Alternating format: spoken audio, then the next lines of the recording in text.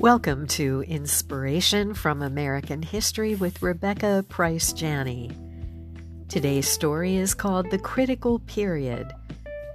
On the afternoon of April 9, 1865, General Robert E. Lee surrendered his starving army to Ulysses S. Grant at Appomattox Courthouse, Virginia. It was difficult to find families on either side of the conflict that had not been touched in some way by the Civil War's 4 years of wreckage. With this surrender, the fatigued nation breathed a collective sigh of relief.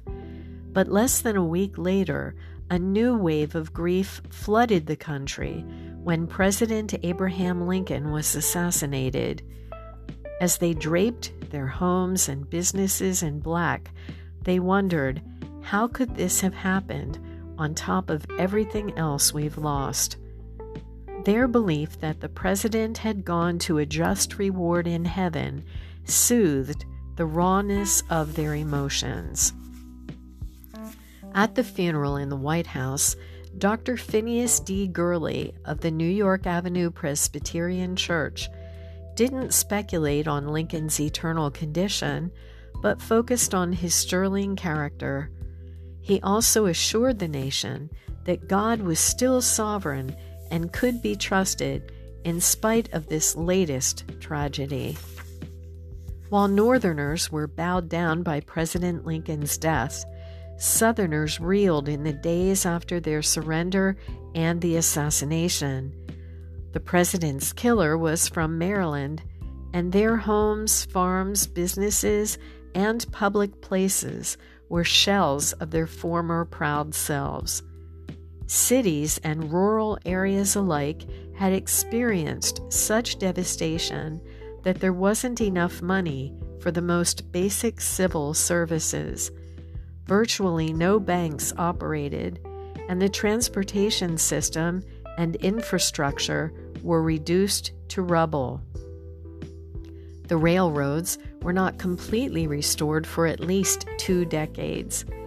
There was widespread starvation.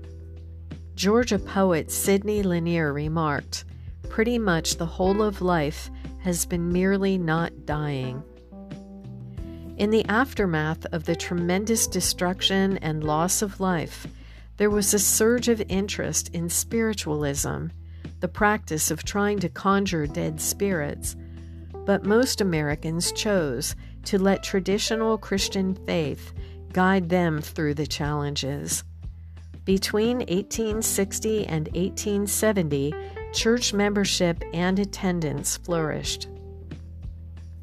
The Methodists and Baptists saw increases of 22%. The Presbyterians improved their numbers by 24%, and the Episcopalians advanced by 46%. Here was a church-going America on an unprecedented scale, said Martin Marty. Some ministers became national celebrities, princes of the pulpit, whose opinions were widely quoted in the papers. Men like Henry Ward Beecher, Phillips Brooks, Russell Conwell, Dwight L. Moody, and Charles Hodge, along with the female evangelist Phoebe Palmer.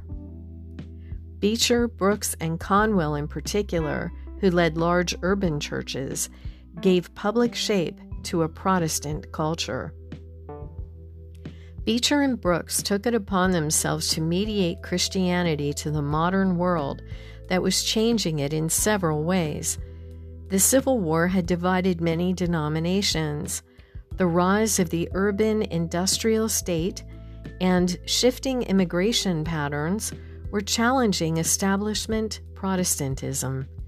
In addition, the arrival of historical criticism of the Bible that had first begun in European academies was making an appearance among some American colleges and universities. This method of interpretation regarded the Bible as any other historical document, and it emerged around the same time as Darwin's theory of evolution. Arthur Meyer Schlesinger has called this era the critical period in American religion. Beecher, Brooks, and Conwell, along with others of their more theologically liberal manner, were not the only public Christian figures during this period. Others were shaping the way in which Americans framed their beliefs about sin and salvation, heaven and hell. Among them was the most prominent evangelical of the post-war era, Dwight L. Moody.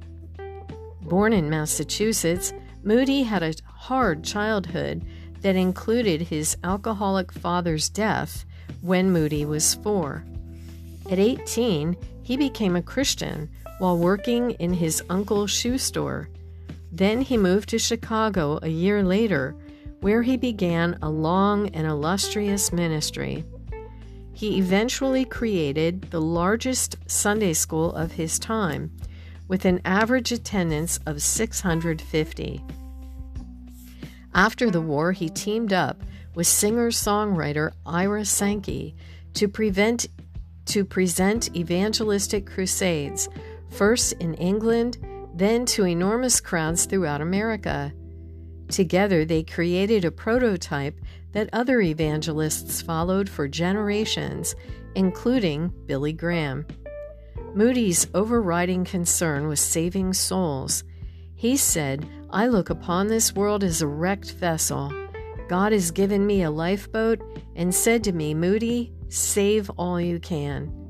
His background and delivery weren't polished like Beecher's or Brooks's, but he was just as influential in his day, and newspapers frequently published his sermons, many of which were put into book form.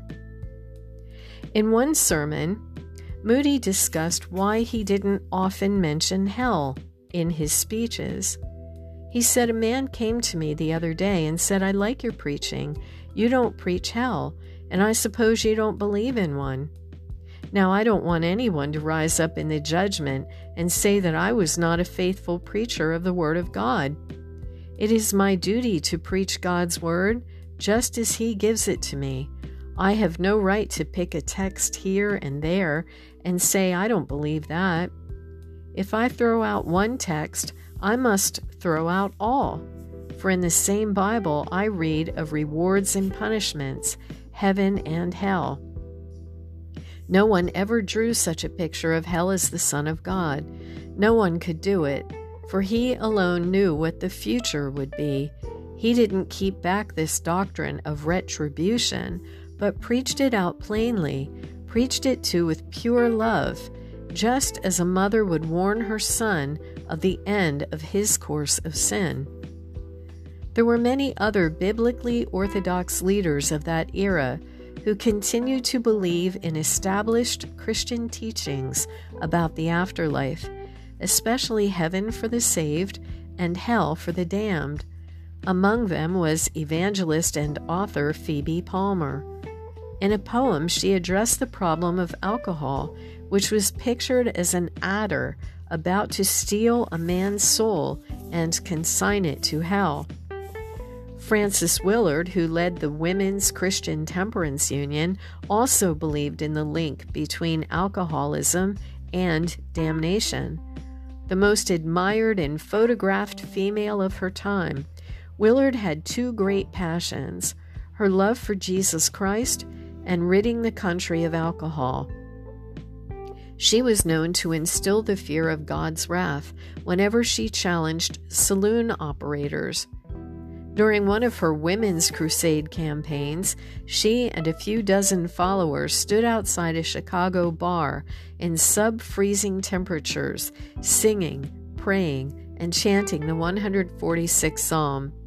They had already managed to close 15 saloons in 1 week's time, charging that people who ran such establishments not only were responsible for the ruination of many a man and his family, but were going to be eternally damned if they failed to repent. When the owner came out and began cursing the women, Willard just prayed louder.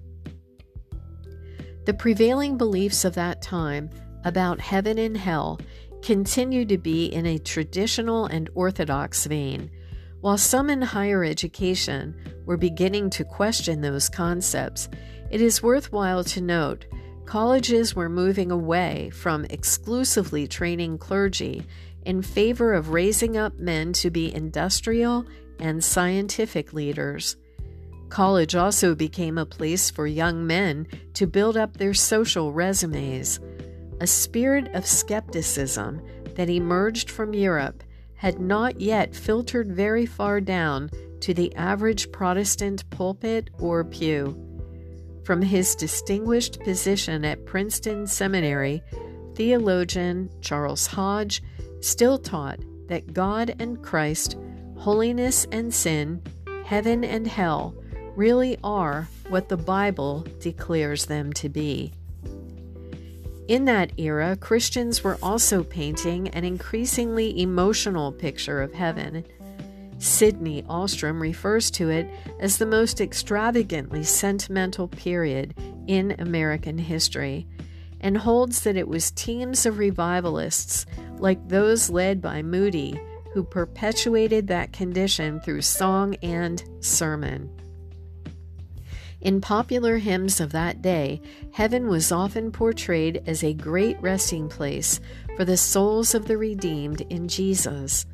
Among them was We'll Never Say Goodbye, written in 1894 by the prolific Fanny Crosby and composed by Ira Sankey. O blessed home where those who meet shall never say goodbye, where kindred souls each other greet and never say goodbye. We'll never say goodbye, we'll never say goodbye. In that fair land beyond the sky, we'll never say goodbye. Earlier, Crosby had written Safe in the Arms of Jesus, another sentimental hymn about death and heaven that enjoyed great popularity after being performed at President Grant's funeral in 1885. Safe in the arms of Jesus, safe on his gentle breast, there by his love o'ershadowed, sweetly my soul shall rest. Hark! 'Tis the voice of angels borne in a song to me, over the fields of glory, over the jasper sea.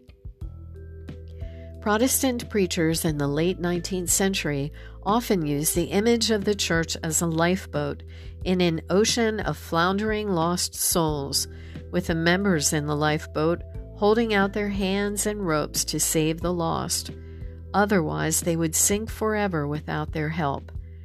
Those who navigated the waters with Jesus as their captain would make their final voyage across Jordan to the promised land of heaven.